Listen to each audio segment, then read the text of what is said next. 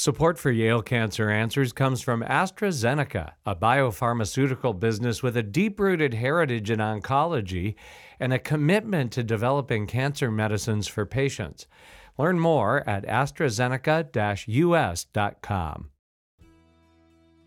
Welcome to Yale Cancer Answers with Drs. Anish Chagpar and Stephen Gore. I'm Bruce Barber. Yale Cancer Answers features the latest information on cancer care by welcoming oncologists and specialists who are on the forefront of the battle to fight cancer. This week, it's a conversation about the diagnosis and treatment of skull-based tumors with Dr. Bulent Ome. Dr. Ome is an assistant professor of neurosurgery at Yale School of Medicine, and Dr. Gore is a professor of internal medicine and hematology at Yale and director of hematologic malignancies at Smilow Cancer Hospital. You know, I didn't even know until about an hour ago that there was such a thing, an area as skull-based tumors, and I bet our listening audience doesn't have a clue. Are you a surgeon? Yes. So I'm a neurosurgeon. So neurosurgery is a specialty that deals with diseases of the nervous system and the surgical treatment of them. And they're also the brunt of jokes like he's not, this isn't neuroscience, right? This isn't neurosurgery. That's true. So, a skull-based surgeon is actually a subspecialty of neurosurgery, and it's defines the neurosurgeon who deals with pathologies, and this is most of the time tumors that arise at the base of the skull. Okay. And the reason it became a subspecialty is because it's a very complex area of the body where the brain interacts with the rest of the body, and the skull base actually holds the brain, and it has a lot of foramina in Latin, or like holes that cranial nerves, major vessels pass through, and it creates this very complex anatomy that requires another subspecialty to get trained and to have experience in it. I can imagine, because I know that if I had been to a medical school where I had to actually take a test on those various holes in the base of the skull, for sure I would not be where I am today. Fortunately, I was a Yale medical student where it was kind of an open book test. So I remember how complicated that was. Yeah. And there are common questions in tests. Yeah. Yeah. Well, there's a lot of holes, as I recall. Yeah. So are these tumors arising out of the bone, or are they arising out of the brain tissue, or the lining outside the brain, or all of the above? I guess the answer would be all of the above, because this area, the skull base, is essentially, as I said, a complex area filled with different types of tissues, and that creates different types of cancers, essentially. So tumors can arise from the brain itself, from the covering of the brain, dura. They can be outside the brain, or dura, and can arise from the bone, cartilage at the skull base level. It can arise from the cranial nerves that have just exited the brain. And sometimes there can be like cysts associated in this area. And sometimes there are some embryologic remnants that grow over time and create problems and act like tumors, again, in this area. Mm-hmm. You mean like leftovers of tissue that should have developed when the person was an embryo or fetus, and somehow that primitive tissue remained? Correct. Skull base, and especially like midline skull base, is a common area that these kinds of tissues can grow and create problems. Huh. Well, now I'm kind of nervous. If I had a problem at the base of my skull, would I know it? I guess yes or no. Uh-oh. I was thinking it was an easy question. Yeah. So the way I end up seeing patients in my clinic is there are two different groups. One of them is the incidental diagnoses, which a patient ends up having a brain scan, either a CT or an MRI of the brain for let's say, for a minor trauma, gets involved in an accident, they scan the brain and find a lesion. Or bad headache or something like that, yes. Right? Sometimes they have symptoms, and that kind of prompts the imaging, and a lesion is found that way. And that can be, as you said, headaches, or again, this area, because it's kind of a tightly spaced area with different tissues and critical structures, nerves that carry vision, optic nerves, or like nerves that involve movements of the face, facial muscles, or the sensation to the face. All these nerves are like closely packed in the skull base area. And any lesion, even small lesions that start growing in that area can interact with these structures and create symptoms like headaches, facial pain, vision loss, and sometimes tumors that involve the frontal sinuses or the sinuses in the face, sphenoid sinus, can create problems with functions of the sinuses and the nose, like a blockade of the nose. Actually, there are a variety of ways that these tumors can present themselves. So, in general, patients would be referred to you because somebody else has done a scan that showed a problem. True. Most of the time, when I end up seeing a patient, they already have a scan done and have a preliminary diagnosis of a skull-base tumor. But we don't know at that point whether it's a malignant tumor or potentially a benign tumor or what it is in general. We don't. At least we don't know with accuracy. So usually it is possible to make an educated guess about what a tumor would be, but without pathological diagnosis, it's impossible to tell for sure whether a tumor is malignant or benign. Well, that sounds like that must be a very terrifying diagnosis for a patient to find out you've got something bad at the base of your skull. Go see this guy at Yale. He's the base of skull surgeon. That just seems like that would be like really terrifying. Yeah, I mean, I totally think about that when I interact with the patients because it's. Having a tumor diagnosis is like one thing. It's bad on its own, but also having a tumor in this area, which is very hard to reach. Is like adds another level of complexity and anxiety on the patient level, and I do my best to kind of be clear to the patients that this is going to be a journey, and they need help from their family, and also they need to understand what we're dealing with. And how we are going to deal with that, in detail. Because I think that is key to dealing with the anxiety of this situation, just understanding what is going on. Right. So I imagine the first step must be to get a biopsy and find out what you're dealing with, or is that not the case? So each case is evaluated like individually in a way and somewhat like tailored to the patient. Some of them may require a biopsy, but sometimes we have enough evidence that we pretty much can guess what the tumor would be. In that case, we may proceed with the goal of resecting the tumor, not doing the biopsy first. Taking it out completely. Correct. Taking it out completely, and when we have a pathological evaluation afterwards, we will know what it is. I see. But regardless, when we start the operation and first encounter the tumor, we send samples to the pathologist even before proceeding with the removal of the tumor. So while you're actually there and the patient's head is open? Yes. So the pathologist quickly reviews the slides and gives us a mostly reliable answer about what he or she thinks this tumor is. And that gives like another level of confidence to moving forward with the full removal of the tumor. Well, is there any circumstance under which you would not take the tumor out? Yes. So there are some scenarios where we may decide to stop the operation at that point because the tumor that we think is diagnosed at that point may be treatable with medications. I see.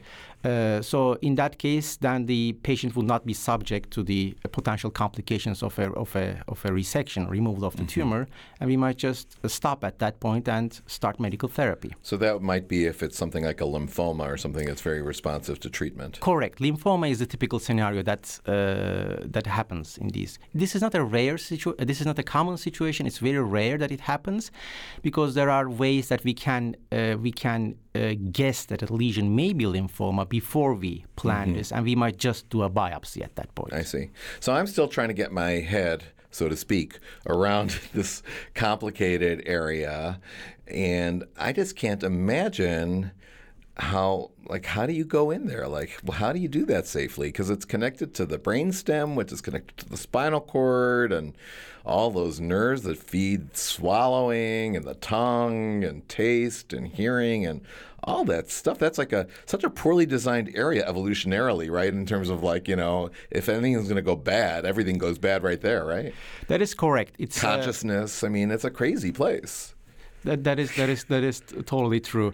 So unfortunately, the anatomy is very complex and unpredictable in a way. So each patient is different. So first of all, we start with evaluating the patient's images, the MRI scans, and have an idea about where the tumor is, what are the neighboring structures, what is it interacting with, and why are the symptoms occurring the way they occur, and how can we approach this. So in skull-based surgery, the approach is kind of a very common theme, how are we going to approach this tumor? Because Sure. There might be very critical structures between the surgeon and the tumor as we're approaching the tumor, and we have to approach it. And you can't get there from the top of the head, right? No, we don't want to go through the brain. For sure. That sounds terrible, right? Yes. So over the years, there has been very innovative ways have been developed to approach these lesions, and these are described as skull-based approaches. There are the conventional skull-based approaches, which require big incisions over the scalp or the face sometimes, and big bony openings that can give access to the surgeon by navigating around these critical neural and vascular structures and the brain without manipulating them too much. So you make a big window in the bone, sort of? Correct. So that is the conventional way of skull-based approaches. But especially in the last 10 years, another method has arisen. So this is the endoscopic method to skull-based approaches. So the idea or the strategy of the endoscopic method is to use natural corridors that already exist in the body, in the face and the cranium, and bring the actual light source and the lens that is required to do these surgeries close to the pathology where the tumor is, using these corridors, and make smaller bony openings, and use the endoscope, which is a very innovative way of approaching these and visualizing these lesions, and do the resections that way. So are you talking about going through some of those holes you talked about in the base of the skull, or no, through the sinuses, or what are you doing? Through the sinuses. So the typical approach is the endoscopic endonasal approach, which means that the endoscope goes through the nose. And goes through the sphenoid sinus most commonly. That's a sinus that's behind the nose, kind of, right? Correct. So sphenoid sinus is essentially in the center of the head, under the brain, and behind the nose. So it's almost like a natural opening to get access to the skull base without going through the brain, without the need to retract brain. So this is done jointly with an ENT surgeon. So that would be a head and neck surgeon? Correct. So the head and neck surgeon actually does the nose part of the operation and brings the surgical team into the sphenoid sinus where the skull base is visible. So the top of the sphenoid sinus is essentially the skull base. All right. Well, this is very exciting because not only do you get your tumor resected, but it sounds like you might get a nose job. But right now, we need to take a short break for a medical minute. Please stay tuned to learn more about skull-based tumors with Dr. Omeh. Support for Yale Cancer Answers comes from AstraZeneca, a science-led biopharmaceutical company dedicated to partnering with leading scientific companies, organizations, and the community to improve outcomes for advanced cancer patients. More at AstraZeneca-US.com. This is a medical minute about genetic testing, which can be useful for people with certain types of cancer that seem to run in their families. Patients that are considered at risk receive genetic counseling and testing so informed medical decisions can be based on their own personal risk assessment. Resources for genetic counseling and testing are available at federally designated comprehensive cancer centers. Interdisciplinary teams include geneticists, genetic counselors, physicians, and nurses who work together to provide risk assessment and steps to prevent the development of cancer. More information is available at yalecancercenter.org. You're listening to Connecticut Public Radio. Welcome back to Yale Cancer Answers. This is Dr. Stephen Gore. I'm joined tonight by my guest, Dr. Bulent Omai, and we are discussing the diagnosis and treatment of skull-based tumors. Bulent, just before the break, I made this unfortunate joke about the head and neck surgeon. I guess it's really a plastic surgeon that would do the nose job classically. So, it's not really funny to make light of what's a really serious problem. So I apologize if I offended anybody. I was just trying to make light. But so you were giving us this fascinating story about how the head and neck surgeon puts the endoscope through the nose into this big sinus in there called the sphenoid sinus. And what you said right before the break was that the top of the sphenoid sinus is the skull. Is that right? That is true. Scary. That is okay, true. So do you take the roof of the sphenoid sinus off? Yeah, so at that point, once we bring our endoscope into the sphenoid sinus, which is this air-filled cavity which already exists in every patient. I mean, are we talking about something that's an inch or half an inch or 3 inches? How big is the sinus? Probably an inch. Tiny. That's tiny. Yeah. I can't even imagine. Yeah. It's actually very variable, like from patient to patient, but it can be small, it can be large. Okay. But it's large enough so that we can bring our endoscope in and get our instruments in there so that we can access the skull base. Are the instruments part of the endoscope or they're separate? They're separate. So they're in some other flexible tubey thing. Yeah, they're not. They're actually straight. They're not flexible. Really? But they're very elegant, long structures, like designed instruments that help us do these surgeries. They must be tiny, right? Because they're going through. They are. You're manipulating within this inch space or so, right? They've got to be tiny. They are.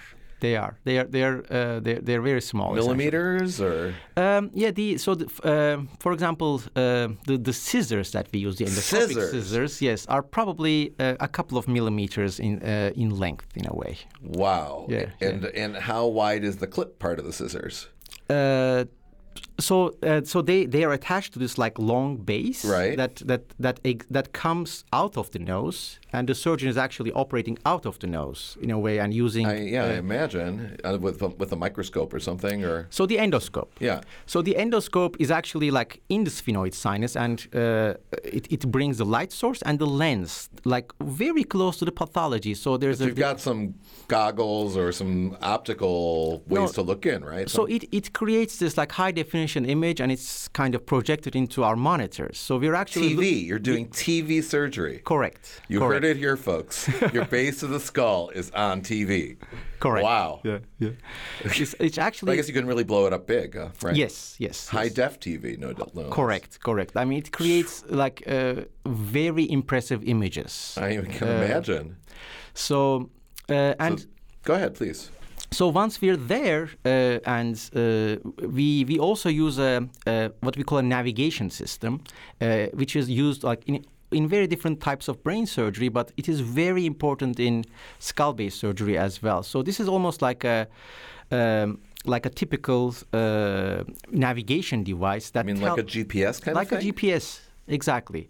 That tells us where we are. In the brain. In the skull, and we can check another monitor to make sure that we are actually like in the place that we want to be on an MRI. So we kind of correlate what we are in actual reality to where we would be on an MRI scan. But there's not an MRI machine in the room. No, there isn't. Okay. At that point. Mm-hmm. Wow. So after all these like checks are done, we use a drill, almost like a dentist's drill, that is like very small, an elegant instrument that can create a hole in the skull base. Okay. So once we create that hole, now we have access to the brain essentially, and what is like under the brain, between the skull and the brain.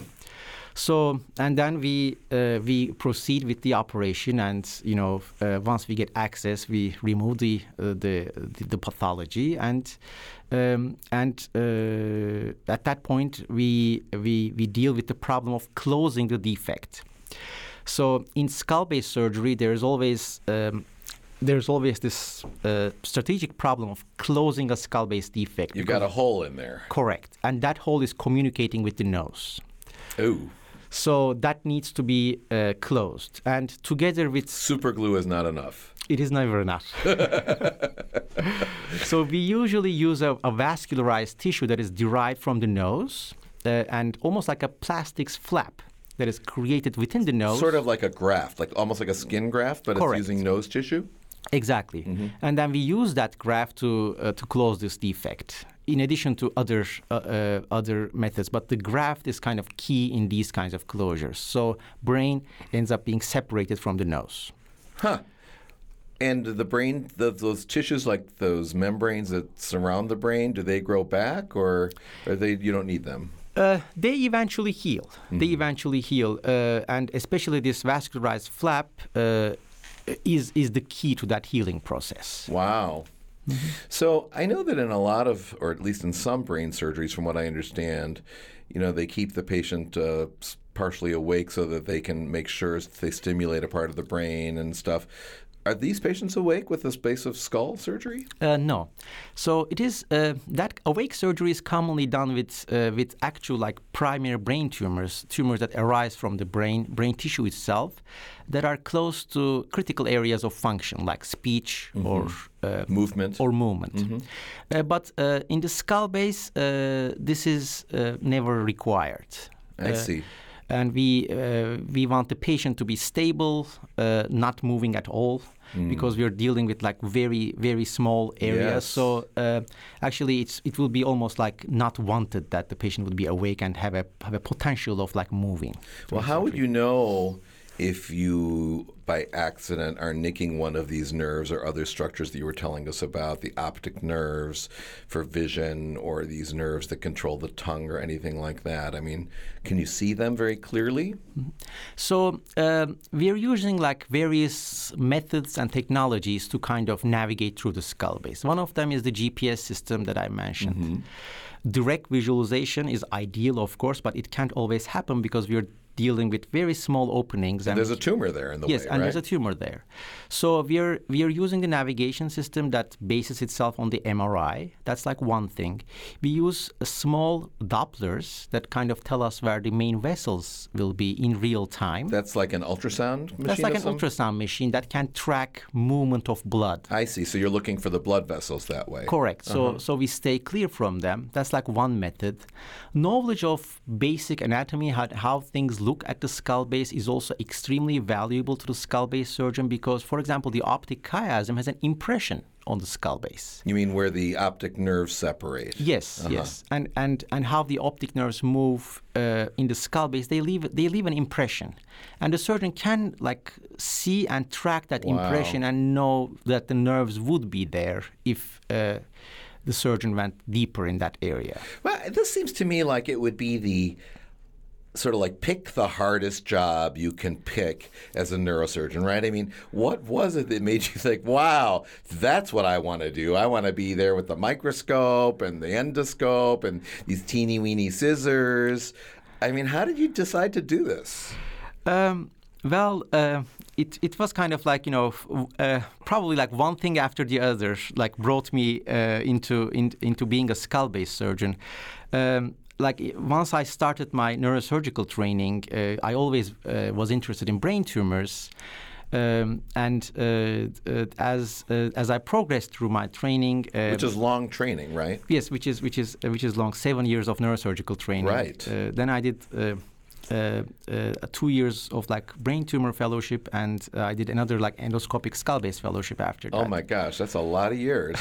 Yeah, it was, but it's worth it, and that's the reason people end up doing it, because like although it's a very challenging field in surgery, and it's very challenging for the patients, the rewards are also very high. Like if one can help a patient from getting rid of a tumor in the skull base, it's a very rewarding feeling. Oh, I can only imagine. And can I ask, how many surgeons or surgeons and surgical assistants are involved in one of these? Is it just you, or it just sounds like you got your endoscope, you got your other thing, you got your ultrasound? Do you do it all yourself, or do you have an assistant? Or So I'm working in an academic center, and we have neurosurgical residents that help us do these operations. And as I mentioned, there's a surgical team, which is made up of an ENT surgeon and a neurosurgeon, and we have our own residents. So there are 4 people who make the surgical team. Then there is the anesthesiology part of it. That's like another team in the OR. And they're right nearby, right? They probably. Yes. They're it's right. all in the face. Yes. Yeah. So cozy. Actually, we turn the patient, so they're actually at the feet of the table with their monitors. Oh, okay. So that's kind of how we work it out, and of course there is the surgical techs, the nurses, of course, and yes. all the other supporting staff in the OR, which are very critical. And we have the pathologist who's there, looking at the slides. Right there. In the same area. Huh. Where the frozen room is, and so there is that too. They're kind of indirect at that point, but they're still a part of the team. So it requires a lot of teamwork, not only in the OR but before and after surgery as well. Of course, yeah. So because we are dealing with all these cranial nerves, and it's a packed area full of different tissues, we have all these different specialties, I should say, get involved, which are endocrinologists, ophthalmologists, neuro-ophthalmologists, neurosurgery and ENT, kind of in the middle of it, essentially. But also, after treatment, depending on what the pathology is, the patient may require radiation treatment, right, which will include radiation oncologists, or oncological treatment, which will require oncologists. Right. So it's a very big team, and it can, depending on the patient's specifics, it can get bigger or smaller. I can imagine. How long do these kinds of surgery take? I realize there must be a broad variety based on the location and how big the tumor is. What would be the range of such surgery in terms of duration? So on average, the whole production takes about 6 hours or so, but it can take it can be much longer. I can imagine. It's usually not shorter, but it can be much longer than that. And I assume that after you've closed the thing up, and the patient probably goes to a neurosurgical intensive care unit, I'm imagining. Yes. Right? And do you keep them sedated for a while? How long is it before you know that they're going to be okay from a neurologic function point of view, talking and all that stuff? So ideally, and this is most of the time, we actually wake patients up after surgery in the OR. Oh, no kidding. And take the breathing tube out and examine them. Wow. So we don't usually keep them sedated. Wow. So they still go to the neuro ICU afterwards for monitoring, because we at least for 24 hours. But we do wake them up and examine them immediately after surgery. And they're not in pain or anything like that?